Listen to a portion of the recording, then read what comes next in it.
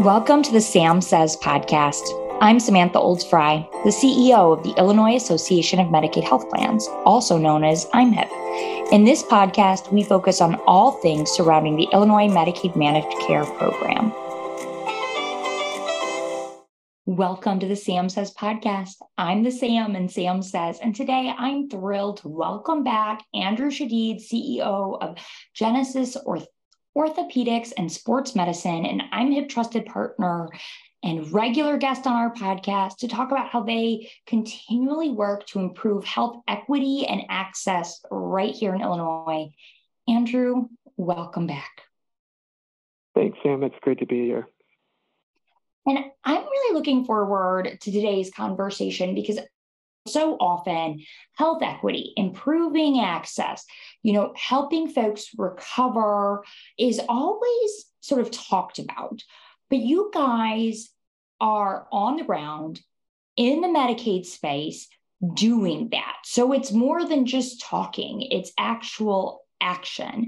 And so for those of you who may not be familiar, Andrew and Genesis Orthopedics and Sports Medicine is working at the intersection of orthopedics and health equity and providing access and care to about 25% of Illinois residents on Medicaid and Medicare, which is huge because this is a specialty that really has some access issues for folks on healthcare that's supported by the government. Can you just sort of level set, Andrew, with the work you're doing in this space, this sort of the challenges you face, but why you think it's so critical?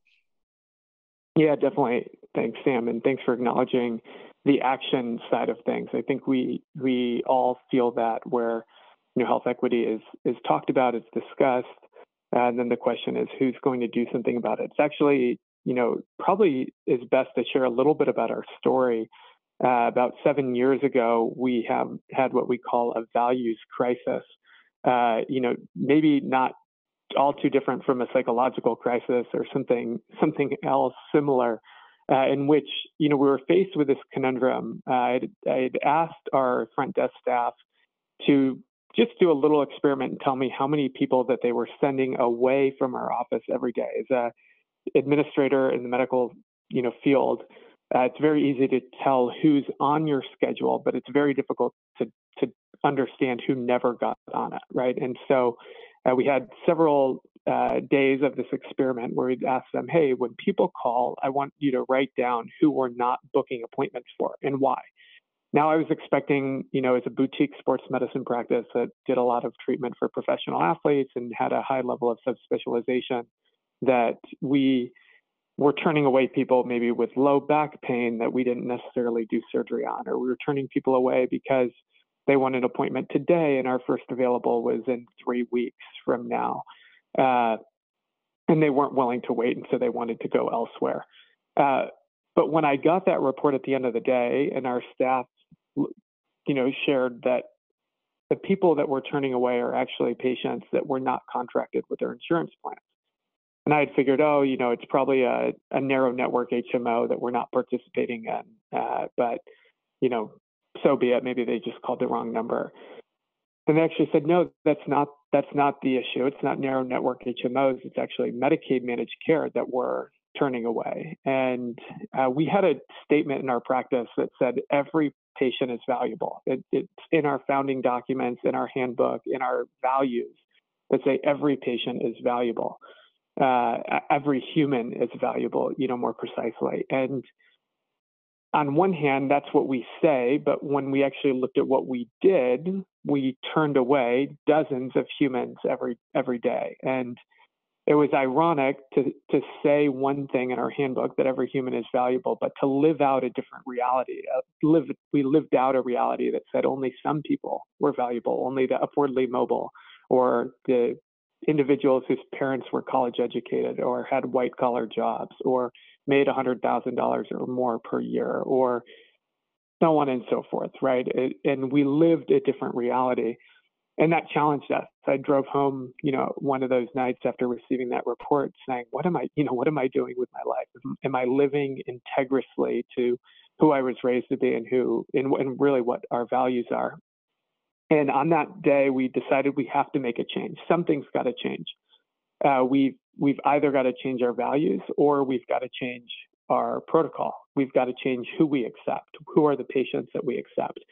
And it wasn't too long thereafter that we were contracted with, at the time, all 7 MCOs, and accepting all of their patients. And our practice went from a little less than 1% Medicaid to now today where it is over about 60% Medicaid in the practice. Not losing any of the commercial patients, but just adding dozens and dozens, hundreds of patients that needed care from the Medicaid population that we knew that we had to serve.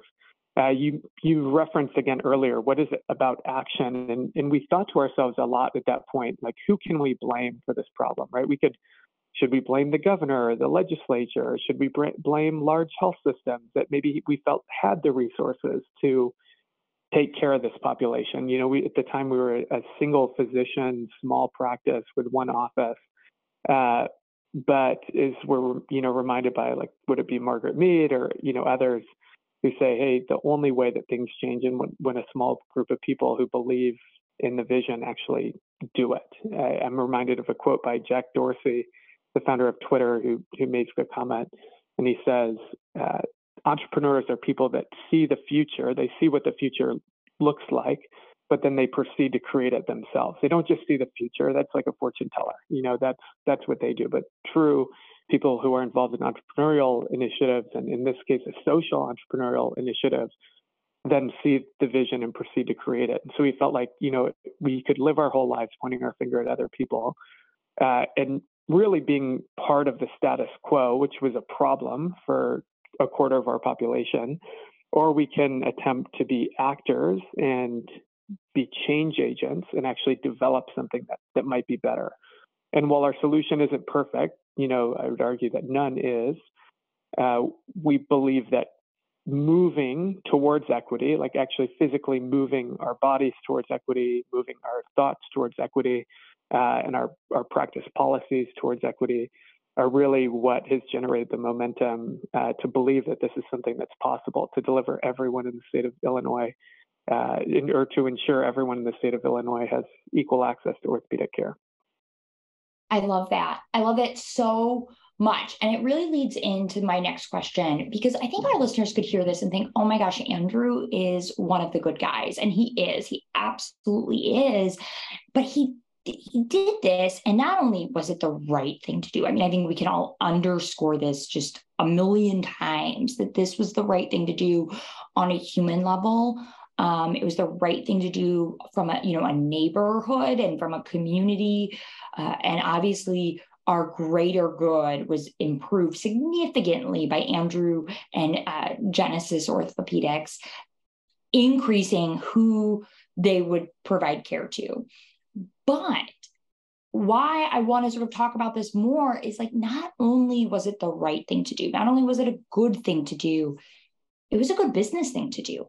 Because as you sort of talked about, Andrew, you didn't lose commercial patients, you grew as a business. And in fact, you have been named twice as one of the Inc. 5000 fastest growing privately held companies in the US in 21 and in 22. You are far larger now than that one location, one physician office that you sort of started out as. Can you just sort of talk about that and how your actions of sort of doing the right thing, about really putting equity into action, not only was it a good, sort of moral, ethical thing to do, it was a good business thing to do too. Definitely. While we have continued to grow and we actually just found out that we would be awarded Inc. 5000 for 2023 as well, which is another exciting, piece here. It wasn't without hardship. Our first year that we took this vision on, we actually had negative cash flows, and we some people would call that they lost money in the first year of taking this on, which is true. We saw way more patients than we could have imagined, and we didn't have the right model to do it. So it required innovating our model significantly. But as we innovated, in the model, and the model, innovation was inspired by a professor that I'd had at Dartmouth named Vijay Govindarajan, who wrote a book called Reverse Innovation in Healthcare. And I would recommend that, everyone that's in healthcare get their hands on this book, because it's a fascinating way to think about the needs of the underserved. It talks about several case studies from around the world, from more cash-strapped, resource-poor, locations, countries than the United States, where they're delivering care in some cases to billions of people, right? If you take a place like India or China, where billions of people need care, right? More than 3 times the size of the United States, and more people in poverty. And thinking about, how do you expand a healthcare system? How do you create a healthcare system that can serve that many people in one geography? And they basically found that, well, it's got to be accessible, it's got to be affordable. And so they reverse engineer the processes for that population. Oftentimes, when we do innovation in Western contexts or places like the US, we actually invent for the rich, and then, take the products that we developed for the rich and strip them down, and then give those products to the poor. And some cases that works, and it works okay. But what we most often see is that the poor end up getting, some people would say shafted. They get the less quality product for, maybe it's only 10% of the quality, but they still pay 50% of the cost. And so over the long haul, they're actually needing to replace that product or service that they get more frequently. It's not as durable. It's not as valuable. And they only pay half as much for it, or something to that degree. And we realized, actually, that's not possible in the populations that we work in. Our patients, they can't afford to take a week off work or 2 weeks off work. They need to go back to work tomorrow, right? So how do we do surgery that allows them to do that, to go back to work tomorrow? Or how do we help people get better in ways that fit their context, that fit the cost structure, not necessarily what they can afford, but what their insurance can afford, being on Medicaid. And so we had to employ these concepts called reverse innovation to healthcare, innovating from the perspective of really those on the bottom, of those in this Medicaid community, and design a healthcare system around them. So one of the things, that we employed is proximity, that it's really difficult for patients to get to an office in the western suburbs, right, which is where we had been located. And frankly, it's really difficult for people to even take a lot of public transportation sometimes, and sometimes insurance transportation can be unreliable or difficult to set up. And so we figured, okay, well, we need to be actually in everyone's neighborhood. So we want to be, a goal of our practice is we want to be within a 20-minute walk of everyone. That would be fantastic. For those that can't walk, those people can take some type of transportation, but at least it's a couple bus stops or a couple, L stops away. It's not something where they're sitting for an hour, hour and a half, 2 hours, trying to get to where they're going. But employing concepts like this allowed us to really create a model that works for this population, that's different, it's unique. It's not taking what worked for the wealthy and saying, oh, just try this on this population. It's actually inventing from the bottom. And when you do that, you really unlock a whole new market. If, we're talking about the business win here, there's 25% of the population in Illinois that needs service. They need orthopedic service. They need healthcare services. It's, in some ways, people would say it's a captive market, right? It's it's there. While there's a little bit of transience, it's more often than not geographically defined. It's more often than not defined as to what those services are that are needed. And so if we can unlock the models that do provide great care, there's a population sitting and waiting that needs it. And I think the uniqueness that we have to some degree is that our first driver is that we want all people to have access to care. Once we challenged ourselves in that way, that all people, that's the goal, all people, not some people, not Blue Cross commercial, not work comp, right? Not United Healthcare, everyone. When we say everyone, we mean the undocumented patient. We mean the single mom that doesn't have Medicaid yet, but is trying to apply for it. We mean the people that have been on Medicaid for 10 years, the MCOs, no matter what MCO you're a part of, if you're not yet on managed care, those people too, like we really mean everyone. And as that becomes our driving focus, we are forced then to create a system that works for everyone. And, as we did that, granted, the profit margin is not anywhere close to as high as it is for other, peer practices of ours that don't see the Medicaid population. We struggle in some ways, comparatively, but because we are so laser focused on the mission, we're forced to make it work, and it's non-negotiable. And so, over the last half decade, we've just had to grind to make a system that does work for everyone. Oh, I love that, Andrew. And I'm going to make an assumption here that hopefully you can elaborate on. I assume that value-based contracting is a part of how you make it work. It definitely is. And, it's actually a newer piece to our model in terms of value-based contracting. I think as we've grown our footprint, we can add more scaled value to the MCOs. It's funny, I remember reaching out on several occasions to like Blue Cross Community or to County Care early on when we had one office in St. Charles. And it's funny how just the presence of having 3 or 4 locations caused someone to want to listen that previously didn't have a huge reason to. And I think that's one of the lessons, that we learn. While individuals are extremely important, each care that a group like ours provides to one patient is important. Sometimes to gain the ear of those who can employ systemic change, you need to show that you have scalable impact, and that a decision that they're going to spend an hour, making won't just impact 5 members, but will impact, 10,000 members or 20,000 members. Like those are the things that they're listening to. And as we've grown, our opportunity for value-based care has grown alongside it. Oh, I love that so much. And I think it is so critical. And that is because, like, from the plan perspective, there is a cost associated with value-based contracting, and it is operationally far more difficult, right, than just loading a provider as a traditional provider and we pay your claims.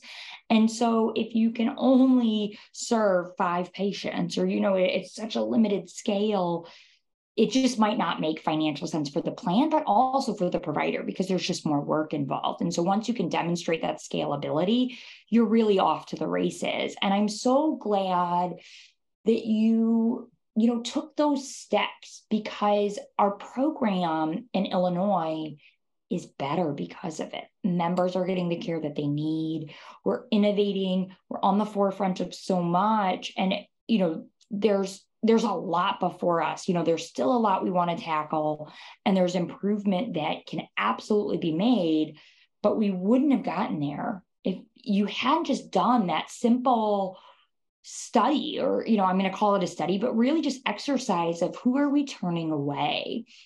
And I think that is something I want to leave our listeners with, is the idea that we have to be purposeful, that our society and that our inequity does not go away simply because we mean well. We have to really take a look at it, and we have to understand what's going on. And then we have to dive into the barriers, and we have to come up with solutions. And we have to recognize that some of our initial solutions might need tinkering in order to get to success. But as you see with Andrew and with Genesis, when you take on that challenge, you not only improve our community, but you reap really positive and impactful benefits. And so, Andrew, I'm just so grateful that you have joined us for this amazing conversation. But more than that, I'm grateful for all you've done to improve health equity and access for Medicaid members here in Illinois. Thanks, Sam. And, I couldn't agree more that it's important to be willing to dip your toe in the water. And so many people have been afraid historically of, I remember a specific comment that we had gotten from one individual, and I tell the story, with some frequency, but I remember them saying, Andrew, if you guys start taking Medicaid, your practice will get run over by Medicaid members and you will close within a year. And I just remember that as a challenge to me, a challenge to our practice, to say, oh heck no, we're not going to let this happen. If we can continue to deliver equitable care, and so many people in the world are looking for other people to solve their problems, right? We're looking for other people to fix what doesn't work, and we have a lot of things to say, but rarely will actually jump into the messy pot and choose to wait around it in ourselves. Exploring, where the problems are, and also developing a reputation for someone to be listened to, whose voice should be listened to, because we're willing to get our hands dirty. And so, my encouragement to others out there that would be, similar to Genesis, or, have ideas, would be the exact thing. Jump in, because until you jump in, it'll be hard for anyone to take you seriously. But once you do, your ideas and your voice will go a long way if you're willing to commit yourself to the solution. Oh, I love that. Let's end there. Jump in, help us improve health equity. Thank you, Andrew, for your time. To our listeners, to learn more about IMHIP and to listen to other interesting podcasts like this one, we encourage you to visit our website at imhip.org. You can also learn more about becoming a trusted partner like Genesis Orthopedics and Sports Medicine on our website. And of course, don't forget to like and follow us and Genesis Orthopedics and Sports Medicine on Facebook, LinkedIn, and Twitter. I'm Samantha Oldsfry, the Sam and Sam Says. Thanks for joining us, and until next time, be well and stay safe.